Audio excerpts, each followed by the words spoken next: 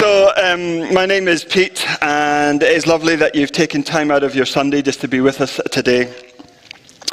If you're new here, especially warm welcome in God. But I know it's rather cold in the building, but we're trying to stay safe. But a warm welcome. And I just like to just begin just to calm myself down, catch my breath with just a moment of prayer, please.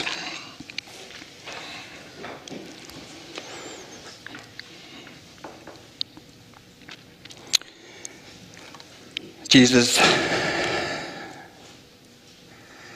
it's about you this morning.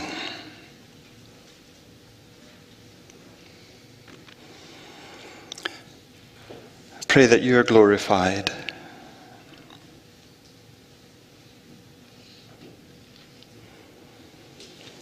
I pray that your voice is heard through the next short time and through the worship that's to come, that you're heard. Let us be so aware of your presence here.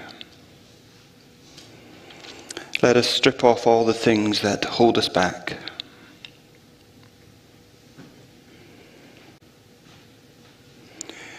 Let us not just be a type of people who celebrate sport or weddings or birthdays, but can't be free to celebrate now.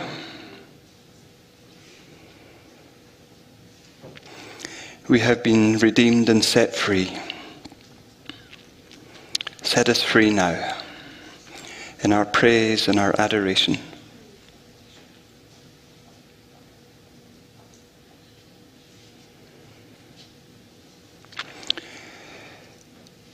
Let your fire fall, consume us.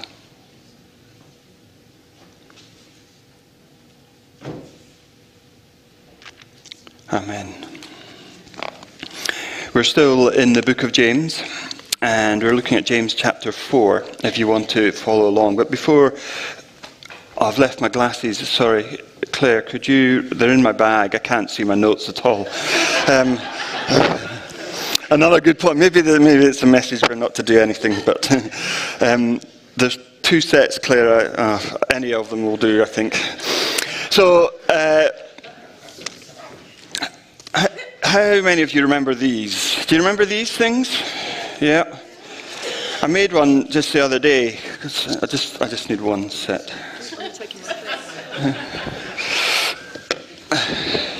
I have two sets in case I lose one, but the problem is I forgot both, didn't I? And it's like I have... Oh, it wasn't that much better. So I made one of these the other day for the sermon for today.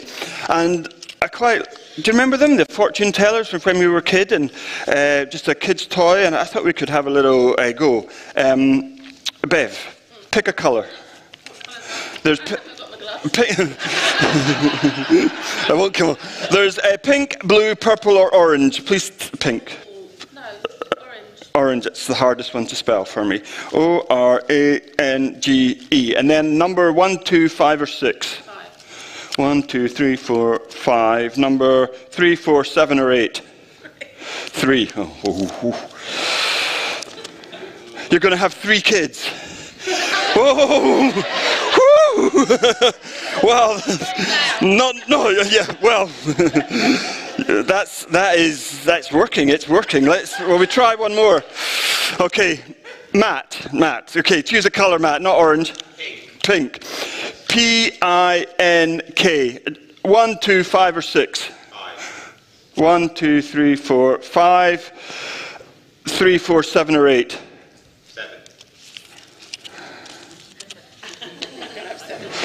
You're going to meet a handsome stranger. So I'll see you for a dog walk later then. Okay. They're just silly things, aren't they, about that we as children kind of use to predict the future. I was hoping if I was going to find one for my wife, but then it would say, buy your husband a new bike. I was hoping that one was going to come up. And they're just kind of silly things when we're looking forward about the future. And It's just a child's toy, a child's way of thinking about what might happen someday in life. And it's just a silly thing. But this desire to know the future doesn't go away when we stop playing with children's toys. Rather, I think as we get older, it intensifies, doesn't it? We think about our careers, we think about the kids that we're going to have, or what they're doing in their futures. We think about grandkids, we think about our educational goals, our financial goals. And I think planning for the future just becomes more and more of something that we get involved in as time goes on. Now, the reason why I was kind of playing with this fortune teller is, as we open the pages of Scripture, we come to a group of people who are planning for the future. They're making their plans and they're looking forward to what might be. And we read these words in James chapter 4, verse 13. James writes, "Now listen." And it's quite a bold statement. He's kind of shaking them, going, "Guys, wake up, listen." It's not nice and polite. It's, "Now listen, pay attention. Pay attention, you who say, today or tomorrow we will go to this or that city. We will spend a year there. We will carry on business and make money." So there's these groups of people, and they're going, okay, what's the deal here? They're saying, we're going to pick out a city, we're going to take our business there, we're going to apply our trade for a year, and we're going to make a profit. Now, as I was thinking about this, I was thinking, okay, who's the people that James is speaking to? And I think we've got a map coming up, hopefully. And this is where the action is taking place, there. And they're kind of on the coast. And the people, they've been scattered because of persecution. They've scattered all the way up the coast to Syria, Antioch, to Cyprus. And the chances are, some people he was speaking to, they had a boat. Now, I'm not talking a luxury yacht, but this is a cargo boat. They were sea merchants. And they would buy things in the area that were plentiful. And they would buy them cheap, and then they would move around the coast, and they would sell them. Maybe things like almonds or grapes. And they'd ship them to another region in the Roman Empire, sell them at a profit in that place. And so we have these people who are saying, okay, today or tomorrow, we're going to pick a city, we're going to load up our cargo, we're going to go there, we're going to make money, we're going to make a whole lot of spending money. That's what they were saying. And they're planning their future. They're thinking about what the next phase of their life is going to be like. And it's not just them who speak like that. I think of the students at the school I work at who are starting to fill out forms for university. Where should I go? What university should I go to? What course should I take? Where should I go for the next 3 or 4 years? And James would say to them, listen up, pay attention. I've got something to say to you. Or think about a young family that says, today or tomorrow we're going to buy a house. We're going to have 2.5 kids and we're going to live happily ever after. And James says, listen up. I've got something important for you to hear. And this continues all the way through life. A guy in his early 60s. He goes, today or tomorrow I'm going to wrap up my career. I'm going to move to the coast. I'm going to have a peaceful retirement. James would say, listen, you need to hear what I have to say. And I have a hunch that for all of us, that we're in some phase at all times of looking to the future, planning for education, finances, houses, whatever it is. And James says, there is something today we need to hear. Listen up. Pay attention. Well, what is urgent? What does he want us to hear? Well, he keeps writing. He says, now listen, you who say today or tomorrow we will go to this or that city, we will spend a year there, we will carry on business and we will make money. Why? You don't even know what's going to happen tomorrow. He's saying we don't know what tomorrow is going to bring, let alone what is going to happen a year from now, let alone what's going to happen a decade from now. We don't know what is going to happen. And this is the first truth, that our plans are unpredictable. We have no idea what's going to happen. I wonder if you have a to-do list. I have a written down one for school, and I have a mental one for Saturdays. Things like, I want to do exercise, I want to walk the dog, I want to watch the football team I support lose, and maybe then do something DIY around the house. And to achieve these only four things on a Saturday is such hard work, because the Saturdays never end up as planned. I plan on a Friday night in my head what I'm going to do, what time I'm going to do it, what time I need to get up to achieve all these things. But the reality is, it very rarely happens. Just four things. It just seems as though once Claire gets up, everything is out of my hands. And that's a phrase, isn't it? It's out of our hands. There's a king in the Old Testament, king by the name of David, and this is about 1,000 years before James. And King David, he had some tough stuff going on in life. And David wrote most of the Psalms that are found in the Old Testament. And in one of the Psalms, he's recording all the stuff that is happening to him and about all the people that were after him and trying to attack him. And there's this line in Psalm 31, verse 15, and maybe we can read it out loud. It will come up on the screen. He says, David writes, we'll read it together, my times are in his hands. Oh, that was very good, reading it together. Wow, bunch of Baptists in the room. Let's all try again. My times are in his hands. You know, our future is unpredictable. Our future is out of our hands. It is in somebody else's hands. And this is so important for us to remember. When our plans get upended, we need to remember, my time are in his hands. Think of the 50-year-old guy. He goes to bed on Sunday, thinking about Monday. Is this going to be a regular day at the office? Monday morning he heads in, and he gets to his desk, and he gets called into the office, and then 45 minutes he's walking out carrying a box of all his belongings because he's lost his job. And James would say, yes, the future is unpredictable. And oh, for that man to remember, let's say it together. My time are in his hands. Or back to my A-level student.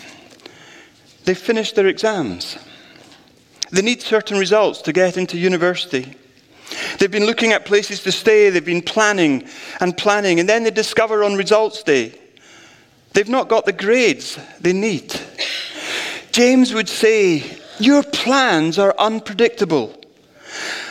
And oh, for that 18-year-old to have the maturity to say, and let's say it with me, my time are in his hands. Or the 33-year-old who is pregnant. She knows the pregnancy's been a little off, but she's anticipating just a regular ultrasound. She goes in and she's lying there, and all of a sudden the technician goes, oh, I'm glad you're lying down, for I think I see 3 little bodies in there. And James would go, wow, your plans are unpredictable. And it's in times like that we need to remember, my time are in his hands. And I don't know what plans you have for education, for remodeling the house, plans for family. But James would say, you need to remember, your plans are unpredictable. Now, I know some of you might be thinking, yeah, but some of our plans do go as expected. Sometimes the dating happens, the engagement, the wedding, all goes off exactly like we expected. In fact, we all probably know people who graduated from university with their degree, they got into the career they desired, and they've gone through their entire life with all their plans shaping up. Well, I've got a very short video for you to watch. It's a video of ocean waves coming onto some rocks. And there's something in it that I want you to see.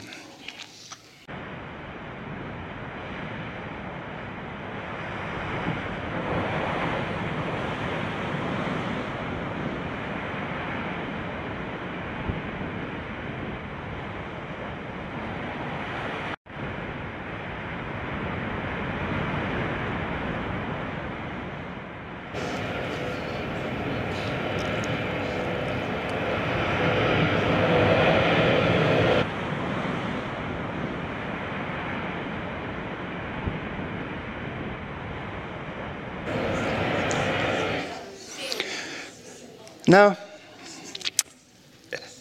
verse 14, James writes, "What is your life? You are a mist, you're a spray, you're a vapor that appears for a little while and then vanishes." There was all that hit the rocks, it sprays, and then it's gone. Just there for a second. That's your life. How depressing. I love it. And James, he might be saying a couple of things here. I think he might be talking about the brevity, that life is brief. But maybe he's got something else in mind, that life is really kind of insubstantial. We've already spoken about King David, and well, King David had a son called Solomon, and Solomon became king after David. And he was considered at the time to be the wisest man in the world. In fact, the wisest king that Israel ever had. And James here is actually borrowing some concept and images from King Solomon.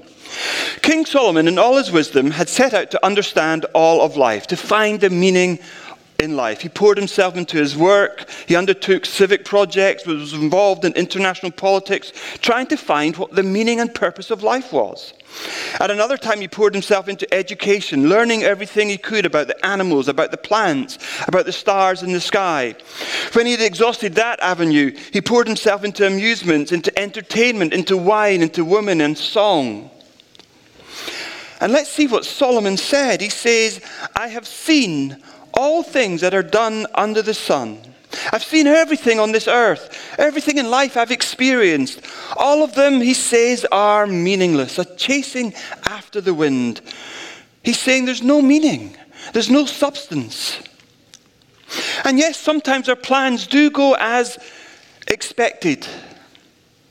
But this brings us to the second thing James is trying to say, that our plans ultimately are unsatisfactory. They're not satisfying. James would say, Solomon would say, it's like chasing after the wind. It's a mist. It's a vapor. They're passing. They're insubstantial, unsatisfying. I was thinking about holidays as an example. You know, we love going on holidays. We love spending time with family, with friends, or whoever we go with. We count down until we go. I know I've got 24 and a half school days until the Christmas holidays. And yet, the holidays, they never really meet our expectations. Sometimes they're not just as relaxing as we hoped they'd be. They're normally a lot more expensive than we planned. There's always some stress with the airline, or getting our luggage, or getting the tent dry, or doing all the laundry. And even when we're there, we know that back home the work is piling up. And James would say it's unsatisfying. And we need to be careful that when we put too much weight on our plans, too much expectation, that our plans were never meant to fill or satisfy. Now you might be saying, like possibly the readers of James's letter, going, come on, this is a bit depressing.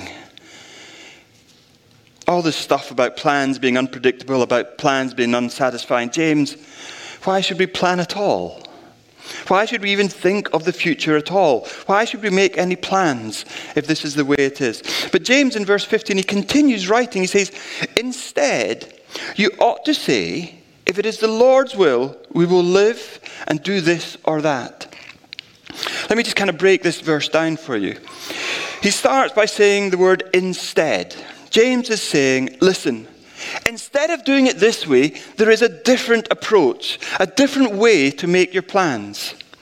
He's saying, I have a little different perspective that I want you to consider.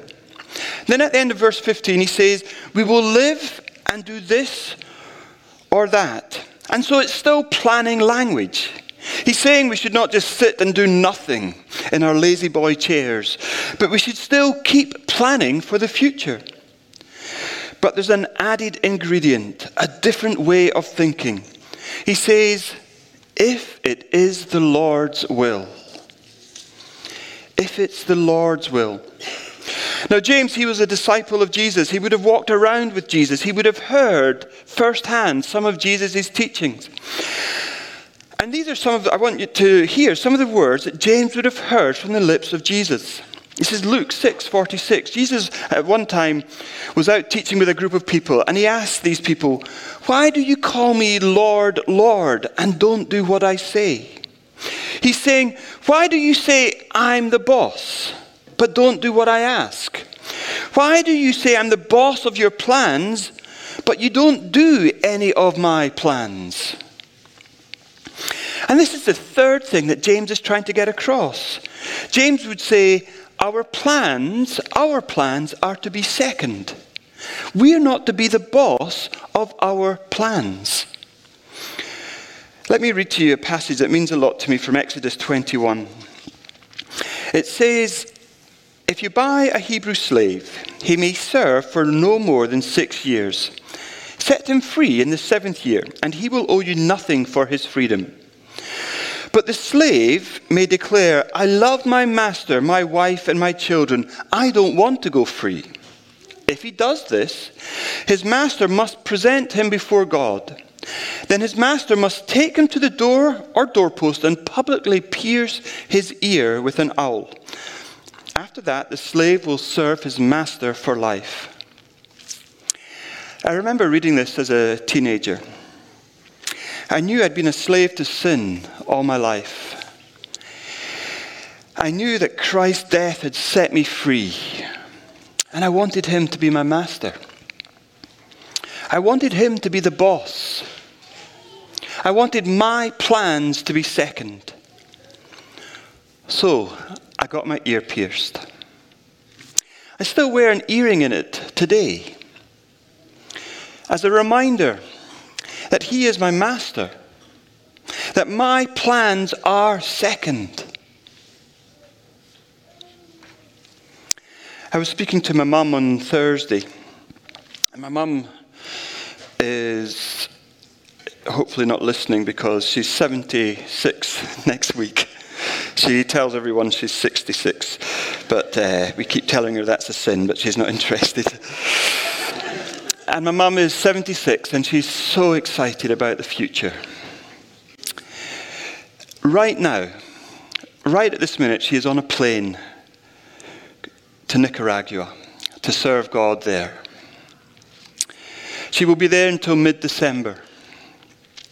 And Thursday I was chatting with her, and she was saying she doesn't know what January holds.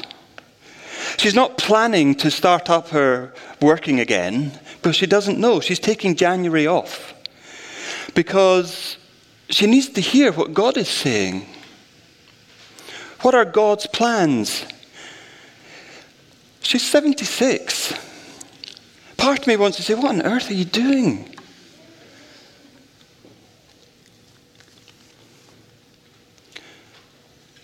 Her retirement is irrelevant. She's not planning because God is her boss. What are your plans? What are your financial plans that you are pursuing at all costs? What about your family plans with the perfect looking kids, the perfect looking kitchen? Going after those things at all costs. James would say, as you plan for the future, as you think of what you're going to do, your plans have to be second. Let's go back to Psalm 31, the psalm that we looked at. The psalmist says, my time are in his hands. If we move just a couple of verses up from that line in the psalm, there's another line. It might be a line that you recognize. We read again there in Psalm 31, which David is writing at a difficult time in his life. He says, into your hands I commit my spirit. Do you recognize this from the New Testament? When Jesus was being crucified, he quotes from this psalm. He says, into your hands I commit my spirit. The last words, really, that Jesus said. Into your hands I commit my spirit. My time is in your hands. You know, just before this, just hours before this, Jesus is in a garden and he's praying. And as he's praying, he's pouring out his heart to God, and he says these words. He says, Father, if you are willing, take this cup from me.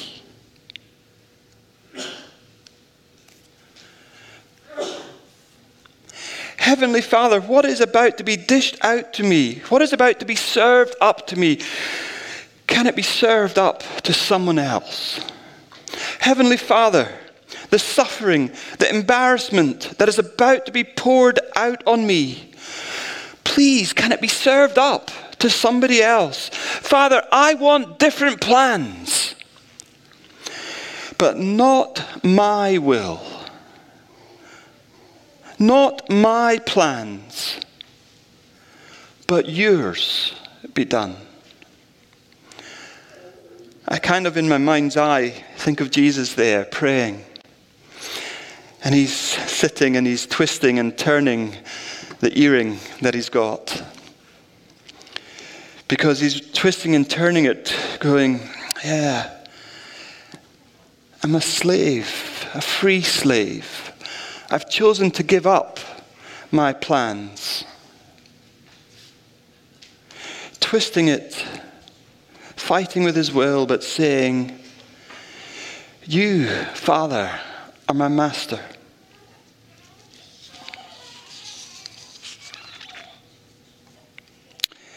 Back to James, verse 16.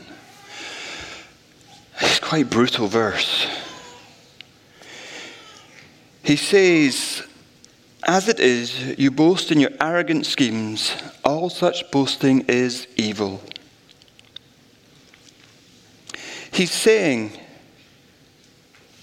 that all the times when we don't include God, all the times when Jesus isn't our boss, that's evil. That's evil. James is telling us that the normal way in which we go about making our plans for a day, for a week, for a month, for our lives, the normal way we do it, he's saying, is fundamentally wicked. It's evil, it's arrogant, it's boastful. That's what he's saying. What he's saying is, there is a sin which is so huge that we can't see it. It's a sin that we commit simply by going with the flow. We commit the sin by doing nothing, by not exerting ourselves. If we don't exert ourselves, we just go with the flow. If we just do what comes naturally, we are sinning. It's quite hard, isn't it?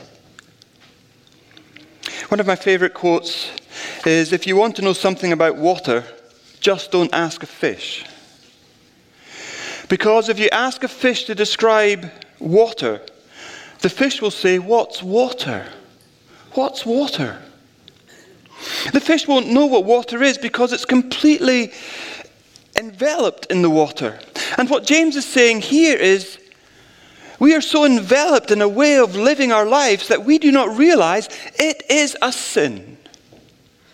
This is so persuasive, it's so huge, and yet it's so natural to us that we probably don't even see it. It's a sin. The sin is just to go about our life, to make a plan, to operate, have a to-do list, make a schedule, and forget God. That's what he's talking about. He says this is a terrible sin, to forget God. He's not saying to break this or that commandment. He's saying you just go about your life forgetting God. To simply do something, conduct a relationship, conduct an appointment, make a decision, just go about our life, set goals, work our schedule without any reference to God. Ignoring him. James is saying it's evil.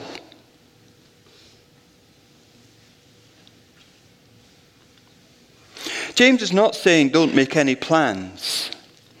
He's not saying don't think about goals and educational goals, career goals, financial goals, goals for the family and the future. He's not saying that. He's saying bear in mind your plans are unpredictable. Bear in mind you don't know what's going to happen tomorrow because our times are in his hands.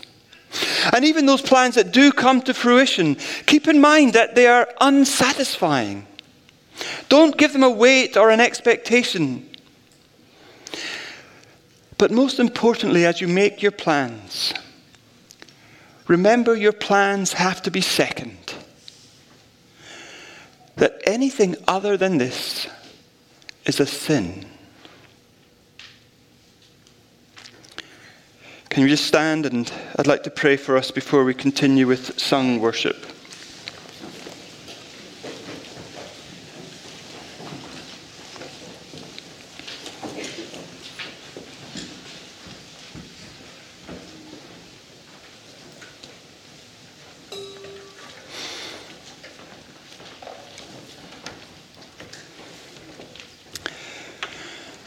Father, I've wrestled with this myself, and I've confessed